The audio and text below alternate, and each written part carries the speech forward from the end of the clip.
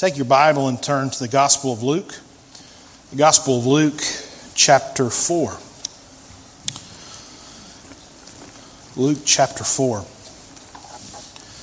There's one person that we need to recognize this morning, and he's not here, but I know for a fact he'll be watching later in the archive, either on YouTube or on the website. And that's the man that had the vision many years ago, over 26 years ago, to begin honoring each year our emergency service personnel. Our pastor emeritus, Dr. Ralph Sexton, had the vision, had the heart, and we would not be doing this today. We would definitely be in a different place had he not taken the initiative and stood up for emergency service personnel.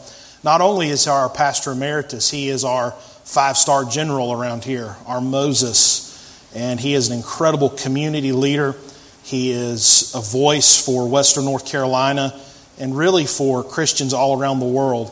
And we love and appreciate you. Granddaddy, thank you. We praying for you today there in Tampa, Florida.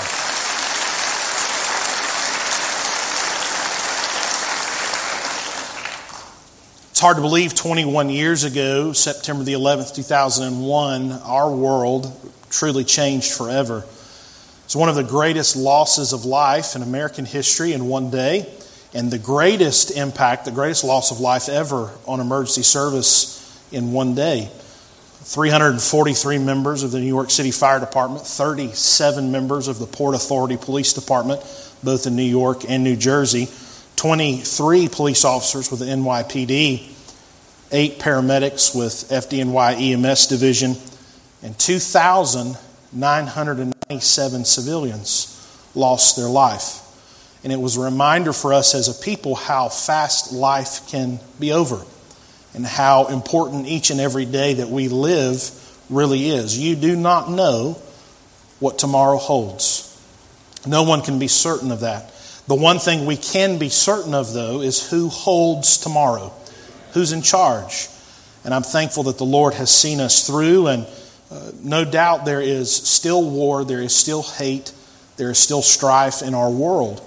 But we as Christians, we have the hope, the promise that one day we'll get to go to the place that Brother Arthur was singing about a few minutes ago. It's a wonderful place, a place of peace and joy, where there is no more terrorism, where there is no more death, nor sorrow, no crying. That place is called heaven. And I'm thankful today that we have that truth and that promise of what heaven is for all of those who believe.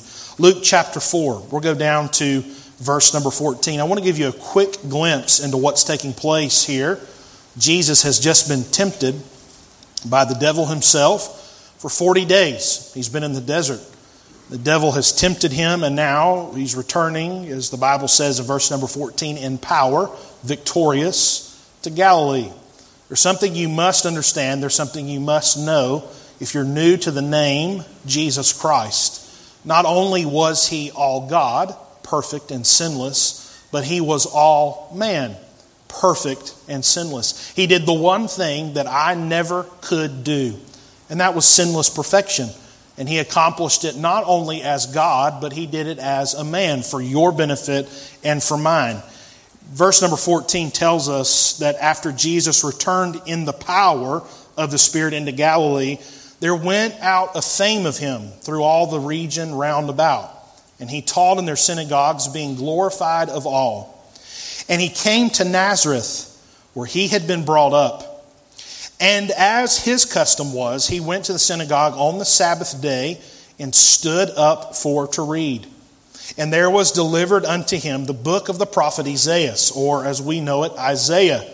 And when he had opened the book, he found the place where it was written, "The Spirit of the Lord is upon me, because he hath anointed me to preach the gospel to the poor. He hath sent me to heal the brokenhearted, to preach deliverance to the captives, and recovering of sight to the blind, to set at liberty them that are bruised, to preach the acceptable year of the Lord." And he closed the book, and he gave it again to the minister, and he sat down. And the eyes of all of them that were in the synagogue were fastened on him. And he began to say unto them, This day is this scripture fulfilled in your ears. And all bare witness and wondered at the gracious words at which proceeded out of his mouth. And they said, Is this not Joseph's son? Verse 28 says, And all they in the synagogue, when they had heard these things, were filled with wrath, and rose up and thrust him out of the city, and led him unto the brow of the hill whereon their city was built, that they might cast him down headlong. But he passed through the midst of them and went his way. Let's pray. Heavenly Father, in Jesus' name, I pray for a few minutes as we break bread, as we dive into your word. Lord, that you would hide me behind the cross. God, that no man would see me, but Father, that they would see you. Holy Spirit, we pray that you would come now and use your word, God, to penetrate every heart and every mind. I pray, Lord, that you would bind distraction and take the focus of every heart and every mind. And Father, I pray that you'd set them before Jesus, before the Holy Spirit of God, that you would use your word to change hearts, to change lives. Lord, I'm thankful that we plant the seed today, but it's God that gives the increase. Do your work, Lord. In Jesus' name we pray. Amen and amen. I don't want to spend a whole lot of time on the front end of this story, but I do want you to notice, to realize that Jesus was going back. He was returning to the place that he had grown up. And from what we just read, it's obvious, it's clear that the people in this synagogue knew who Jesus was. When he says that today, this scripture that I've just read in your ears has been fulfilled, they even asked each other, Is this not Joseph's son? Is that not Jesus, who we know? He had returned to his hometown. And what should have been a hometown hero's welcome, when he returns to Nazareth, he goes to the synagogue, he opens the scroll of Isaiah that's been given to him, he reads that verse, and instead of simply rolling the scroll back up and handing it to the minister of the synagogue, he opens the scroll, he reads what we have as Isaiah 61 in our Bible. He reads this verse that has words like, Preach the gospel to the poor, heal the brokenhearted, deliverance to the captives, recovering of sight to the blind. He reads this powerful verse. And it would have been one thing and it would have been one outcome if Jesus would have simply closed that scroll, given it back to the minister of the synagogue, and walked away. But that's not what Jesus did. He goes to his hometown. He goes to his home church in his home place. He picks up that scroll, he reads Isaiah 61, and he says, This day, right now, before your very eyes, the prophecy of old that's hundreds of years old, the thing that your grandfather told you would happen, the thing that you have heard preached all of your life, what the prophets proclaimed in faith, that the Messiah would come, that Jesus Christ would come. Today, right now, in this synagogue in Nazareth, it's fulfilled. I am the man for whom you look. And he takes that weight and that pressure of claiming the deity, claiming the power, claiming the throne, if you will, of the Messiah. And he says, don't look anymore. Don't look any further. It's fulfilled. It's happened today, right before your very eyes. And in this story, you would expect to hear the good news that the Messiah had come, hope had come, all of these categorical things that he lists, that captives would be set free, that hearts would have their sins forgiven, that people who are bound down in chains, that they would be set free. You would think that the response of his home folk would be that they would shout with joy, they would cry, they would be happy, they would sing Hosanna, our Messiah, our King. But that's not what happens. The moment that he proclaims that what he's read in Isaiah belongs to him, this is his Instagram bio, if you will. This is who I am. This is my resume. This is the authority on which I stand. This is what I'm going to do, and this is what I can do. And instead of them celebrating, instead of them finding joy, instead of them clinging to him and begging him for him to give them what he possesses, the Bible says that their heart is filled with wrath. It means they got very angry. And the Bible even says that it wasn't just one or two. It wasn't just a couple of folks over here in that corner and one or two over there in that corner. The Bible says that everybody in the room was filled with wrath and anger. And you say, well, they got upset. What's the big deal? Well, if you follow the progression of this story, go back to verse number 28. And all they in the synagogue, when they heard these things, they were filled with wrath and rose up. So not only did they get mad, but I think these might be North Carolina Baptists. They got up and then they laid hands on him. It says that they actually grabbed the Son of God by his clothes. They laid hands on the Messiah, the one who would die for their sin.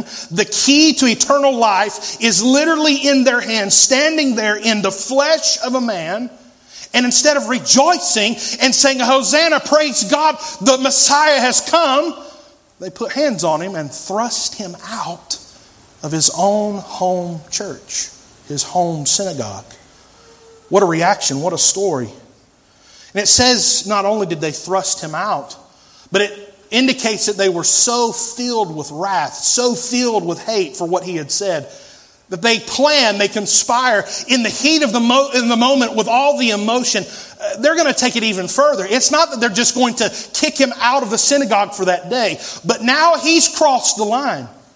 He's claimed things he ought not to claim. He's talking about holy things that he shouldn't say. Instead of listening, they became angry. And this verse says that they led him to the brow of the hill whereon their city was built. Now, we know that Jesus was born where? Bethlehem, right. And the Bible says that he was born in Bethlehem, the city of David, but he was raised here in Nazareth. This is his hometown. How many people here, Asheville's your hometown? You may have been born here and came back, but how many can say that Asheville, Buncombe County, Western North Carolina is your hometown? A lot of us.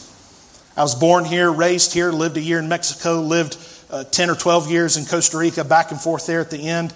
But at the end of the day, this is my hometown. I love this community. And many in the community know me. I know them. I know that my Ingalls on Lester Highway is store 62. You know, you try to hold on to some Mayberry-esque things. You want to know who's cutting your hair. You don't want them to know everything about you, but this is my home.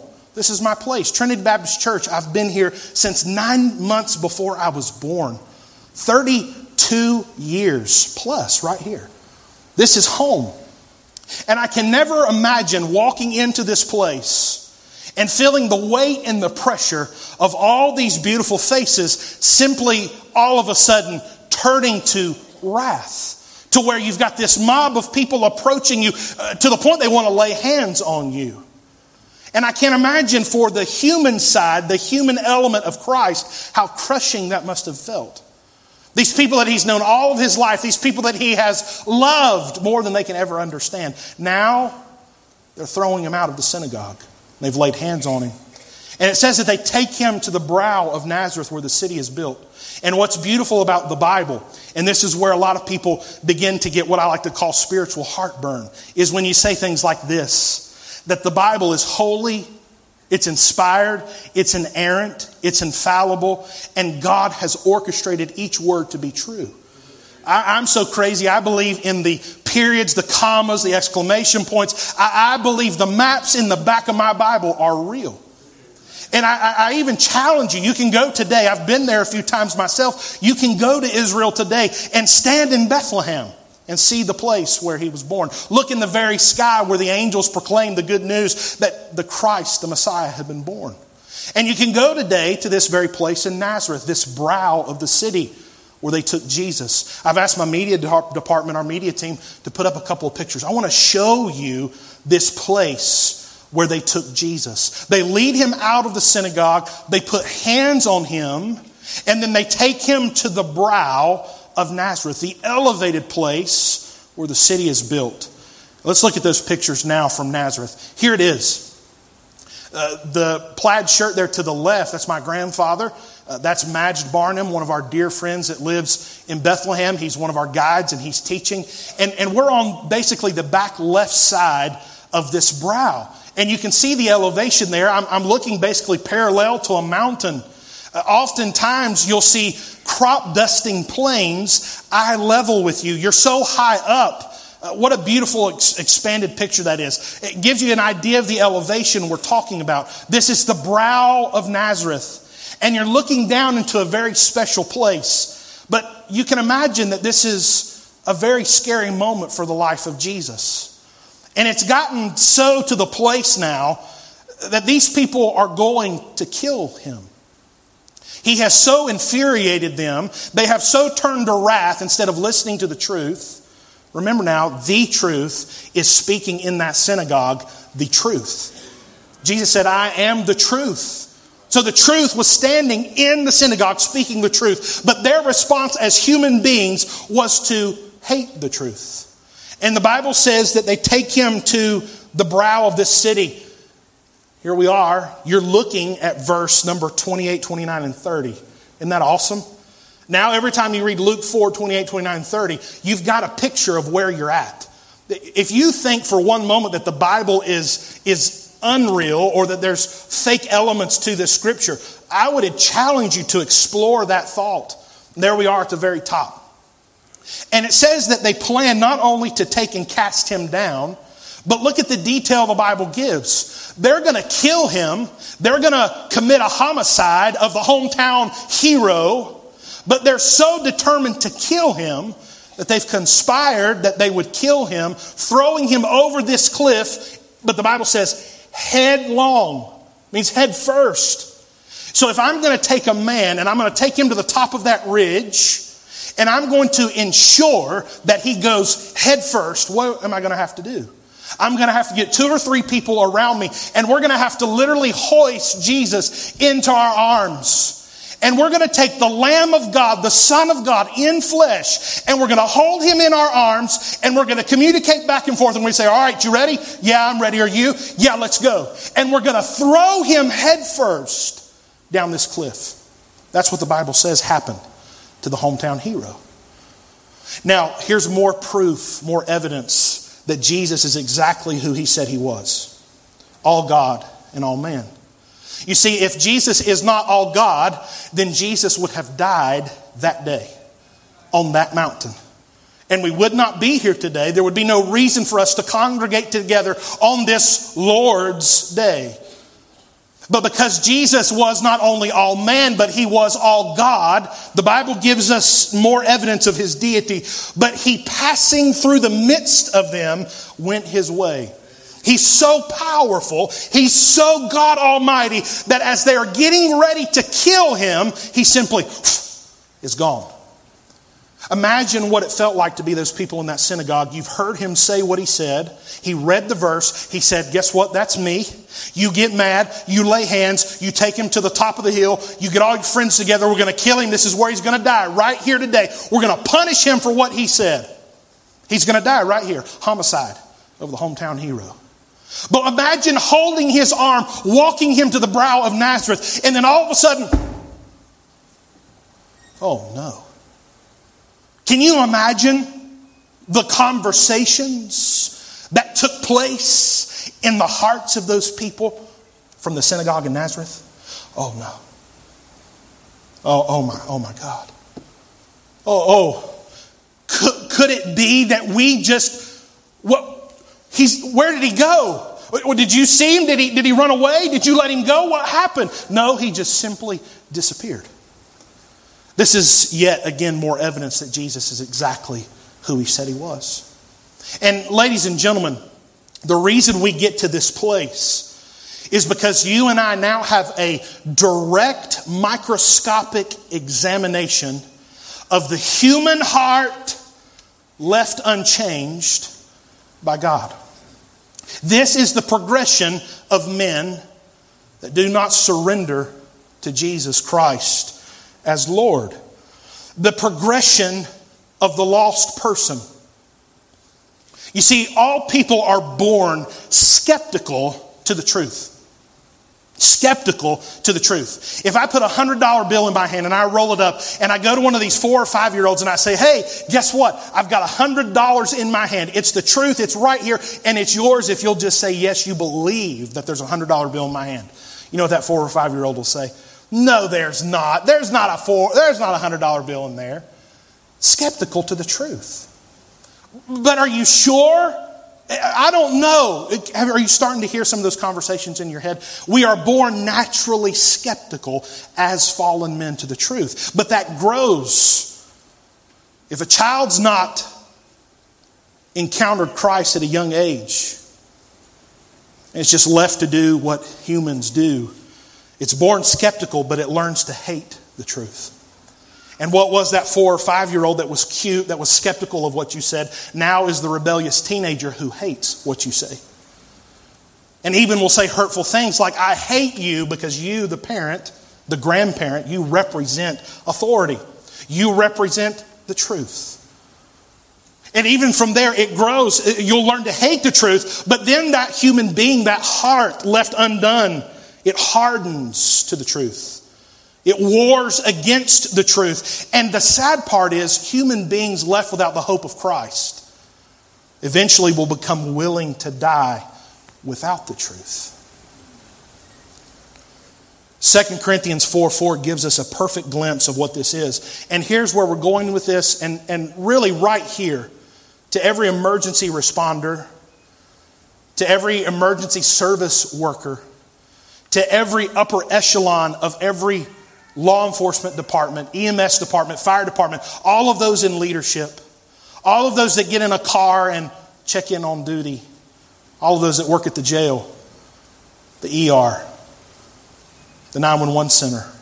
No matter your role in that system, I think the Bible has given you, as first responders, an incredible glimpse into what you face on a daily basis. It's right here. 2 Corinthians 4:4.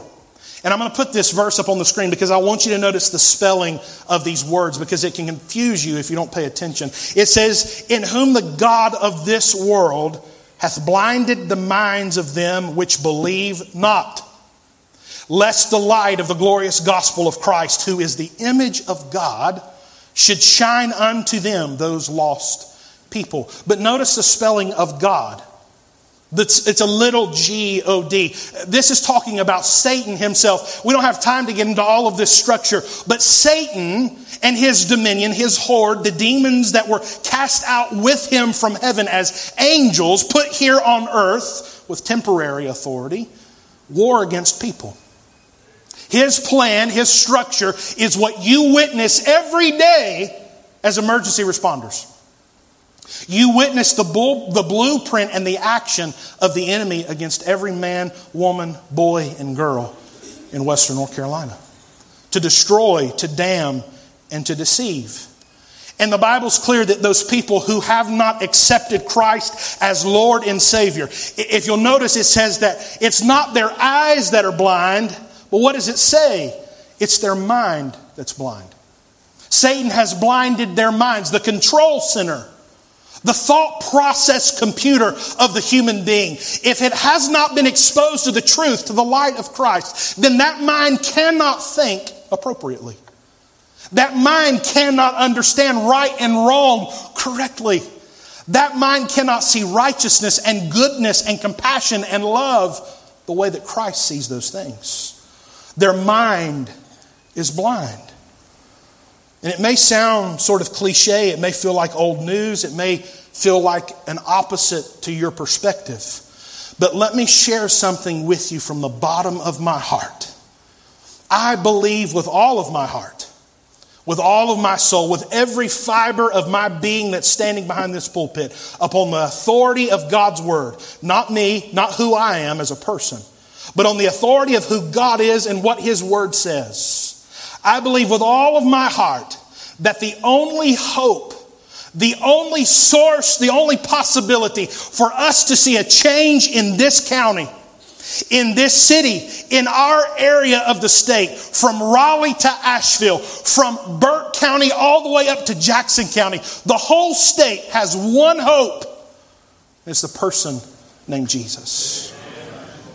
He is the only hope we have. There is not a political system that can fix the problem.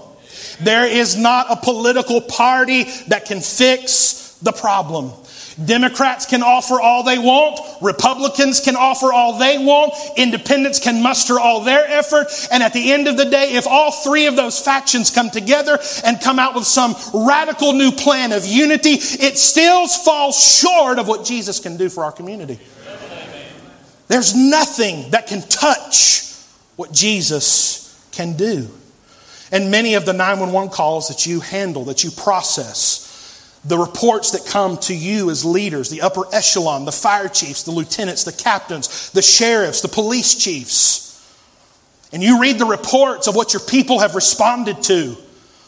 And you see that your CID processed more suicides than they ever have in the past 6 months. Or you take a look at the age, the median age of the overdose suicide here in Buncombe County. I'm not talking about Oakland. I'm not talking about San Francisco. I'm not even talking about New York. I'm talking about Buncombe County.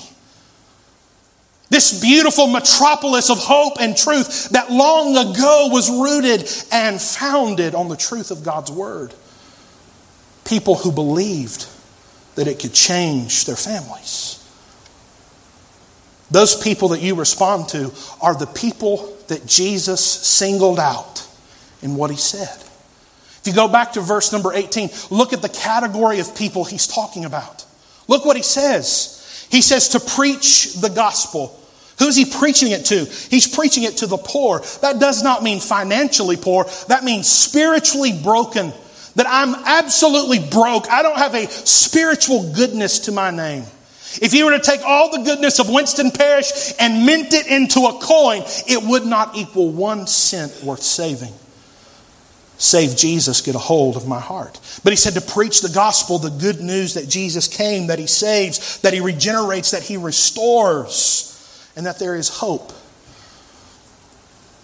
And folks, you respond to people every day who will look at you with tears in their eyes as you put their family member in a body bag. Mamas that will run out and say, he's a good boy, he just got with the wrong crowd. That fentanyl don't belong to him. That dope don't belong to him. He's a good boy, officer. And they look at you, and they look at you with a blank stare of hopelessness. And the truth is, without Christ in this world, there is no hope. But Jesus said, I have come to give hope. He goes on, He says, to heal the brokenhearted. And it doesn't matter how long you've lived in this life, in this world, at some point, at some place, your heart's going to get broken. You're going to have to say goodbye to someone that we saw up on the screen. Family, friends, memories, things that you'll cherish for the rest of your time here on this earth. But it's crushing. I think of Black Mountain Fire Department, what you've experienced the past few months. The loss of a young life. And it's crushing. Some of those folks that were on that slideshow, the memories of them serving, smiles, all the things that God had allowed them to do and see, the service and the heart that they had. And now they're gone. And it breaks our heart. And sometimes you go to work and you put on the uniform and all you experience for 24 or for 12 or for 16 hours is nothing but heartache. Broken hearts. And trooper, as you pull over, what's your 3rd or 4th DUI of the shift? Yes, they're breaking the law. Yes, they should not do what they're doing.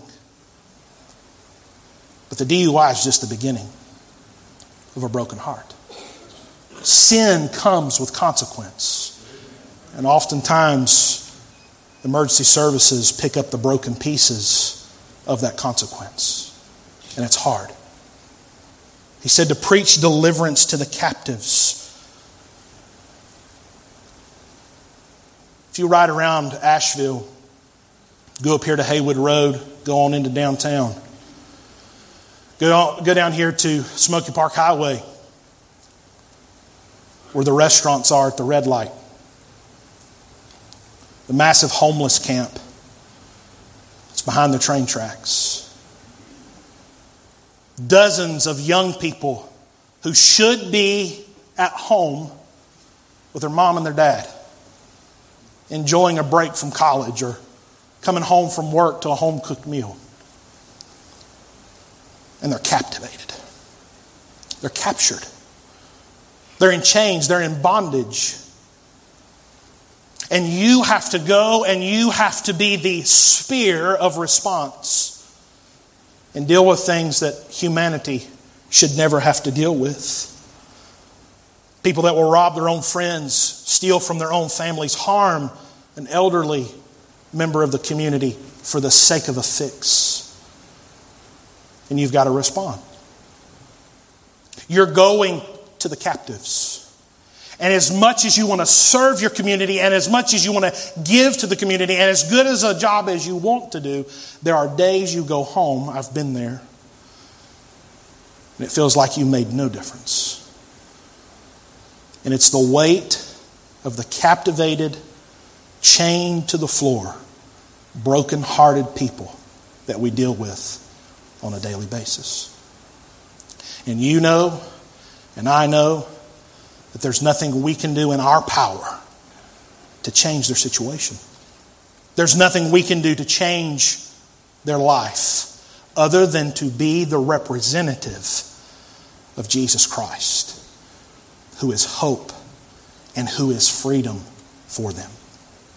He said to set at liberty them that are bruised. The word that he uses there means to be something that's under the weight or the pressure that can't go nowhere. They're bruised. If this piece of paper is the bruised subject, it can't go anywhere. It's not free to move. It is stuck in this place because of the heavy object that's on top. And for so many folks in our county, our city, they're bruised. They're crushed underneath the weight of their circumstance. And I think for all of us that are here today, that love America, that love our community, and that stand for the truth, I think we're going to have to come to a realization that our political system is run rampant with people who look at these people with the problems, who look at these people with the issues, and they see them not as people, but rather as a statistic. You see, no matter what we legislate, no matter what law we create, we cannot correct the problem of the human heart. You can't do it. Well, if we put this law into place, if the Supreme Court will hear it and we're able to put action out, it'll change things. No, not until their heart changes. Just like you cannot change the truth about what the Bible defines as a male and a female. You can't change the truth. The truth is hated. The truth is warred against. It's aggressive these days towards the truth. Why is that? Because Satan fights what he fears. And more than anything, Satan fears the truth. Buncombe County, Asheville, Western North Carolina needs Jesus desperately. He is our only hope. And maybe you're here as one of the responders, one of the spearheads into the community, and you're in this place. Maybe your heart is broken. Maybe your heart has something heavy on it. Maybe the fact that you have had to work that many suicides, that many drug overdoses, that many cardiac arrests, wrecks with fatalities, house fires with victims, 24-hour shifts where you run 18 and 19 calls with no sleep, working another 24 the next day to try to get some overtime. And maybe you're just here today and you're tired and you're overwhelmed. There is no refuge, there is no peace, and there is no stability that I can offer you that can match the peace, the stability, and the comfort that Jesus brings. You say, well, preacher, I don't really do religion. I'm not talking about a religion. I'm talking about a relationship. I'm talking about something that's real. Something that's with me when I get up out of the bed in the morning and it follows me all the way back to the bed that night. a personal walk and a relationship. And if you're here today and you're undone, things inside just can't ever get settled. There may even be a hole that's needing something. In the depth of your heart, you know right now that if you were to die or if Jesus were to come, you're not ready for eternity. Would you do me a favor and never consider leaving this building without getting that settled? Take an opportunity. Come talk to one of the pastors. We'll take God's word and we'll show you what it means to believe upon the name of the Lord Jesus Christ. He's our only hope. And He can change Asheville. He can change Buncombe County. And He can change even me. Let's pray. Heavenly Father, in Jesus' name, Lord, we've tried to be obedient to what You've put in our hearts, to preach Jesus and what He can do, what He can bring. Lord, I'm so thankful that You love us right where we are. That we don't have to get cleaned up to come to You. But no matter where we've been, no matter where we've gone, no matter what we've done, we can come to You in childlike faith, and we can cast ourselves at the mercy of Christ. The Bible's clear. Lord, You've already promised us that You're faithful to forgive us our sins. Lord, I pray for the firefighter that's here today that's struggling, for the police officer here today that's ready to quit because of the pressure, for the paramedic that's burned out, for the dispatcher who can't take another scream, for the leader who can't take any more of the pressure. God, I pray that You'd sustain my friends. Lord, I pray in Jesus' name that You'd give them what it takes to stay right where they are, serving their community, and fighting a fight, fighting a war that many of us cannot fight. I pray for every officer, every ambulance, every fire truck that'll hit the road in the next year in our county. Would You surround them with angels? Lord, every door that those officers knock on, would You be standing there keeping guard? Lord, for every crack house, every meth lab that they go into, would You watch over them? Would You keep them safe? Lord, for every fire that our firemen are going to fight, for the ceiling that's about to let go, for the flash that's getting ready to take place, would You keep them alert? Would You keep them safe? Lord, for our paramedics, our EMTs, Lord, for every call that they go on, for every pain and for every hurt that they treat, would You surround them and protect them? Lord, for our dispatchers who have to hear so much heartache, so much brokenness, would You sustain them? Protect their heart, protect their emotions. Lord, I pray over the leadership of every department, every elected official that's here, every elected official to come. Lord, would You give us righteous people that love God to serve in office? Lord, I pray that You'd bless these that are here today. Help them feel the weight of their office, sustain them to do it, and may they do it ever pleasing to You. Lord, touch our city, touch our county, and touch our country. It's in Jesus' name we ask all of these things. Is there anyone here under the sound of my voice who say, Pastor, if I had to be honest, if I had to be transparent, I'm in emergency services. No one's looking around, no one's moving, no one's going to embarrass you or ask you to come forward. But is there anyone here that's working in emergency services or the family member of someone in emergency services? You say, Pastor, it's been a tough year. I'm having a tough time. Things are hard. I need you to pray for me. No one's going to come to you or embarrass you. I just want to know how to pray. My pastors are going to look with me. We just want to know how to pray. Would you just raise your hand? God bless you, sir. I see your hand. Any others? God bless you, sir. I see your hand. God bless you, sir. I see your hand. God bless you, sir. God bless you, ma'am. God bless you. Any others? Pray for me, Pastor. It's been a difficult year. God bless you. I see you there in the back. Thank you for being tender. Well, here's what I can promise you as you look forward this morning. Trinity Baptist Church will pray for you. We are here for you, and we believe in you. We're thankful for your service, your dedication, and your sacrifice. And as we close this morning, if you're here and you're unsure about eternity, if the thought of dying makes you nervous and you don't know where you'd spend all of eternity, would you come talk to me? Say, I don't know what it means. I don't understand any of it. Would you explain it? I'll be more than happy to talk to you. I'd love to take the gospel, the Bible, tell you the good news, to show you what Scripture says. I thank you for being here today. God's good to us, isn't He? Amen. Trinity family, thank you today for being a part and for sharing in this service and being here. I want you to go outside.